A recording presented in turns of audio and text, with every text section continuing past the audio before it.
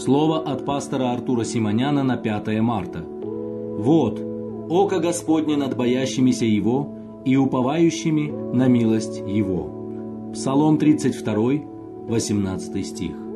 Мы продолжаем говорить о страхе Божьем. Что дает нам страх Божий? На церковном воскресном богослужении я говорил об этом, и люди очень благословились. В моем сердце возникло желание продолжить эту тему, потому что совершенно четко я осознал, что сегодня весь христианский мир нуждается в страхе Божьем.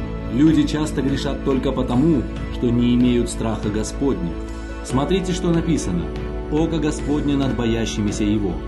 Это прекрасный стих, и мы понимаем, что если око Божье над нами, значит мы будем благословлены.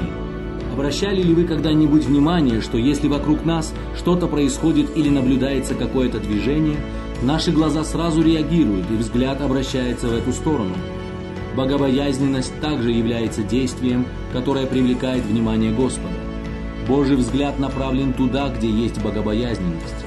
Был один человек, который очень продвинулся в своем деле, приобрел известность, но после этого зажил грешной жизнью. Я поговорил с ним о Христе, и выяснилось, что он продолжает верить в Бога, молиться. Однако самое ужасное заключалось в том, что он утратил страх Божий. Этот человек, возможно, и достиг чего-то в жизни, но при этом потерял самое важное – Божий страх, из-за чего оказался вне Божьего поля зрения и лишился его поддержки.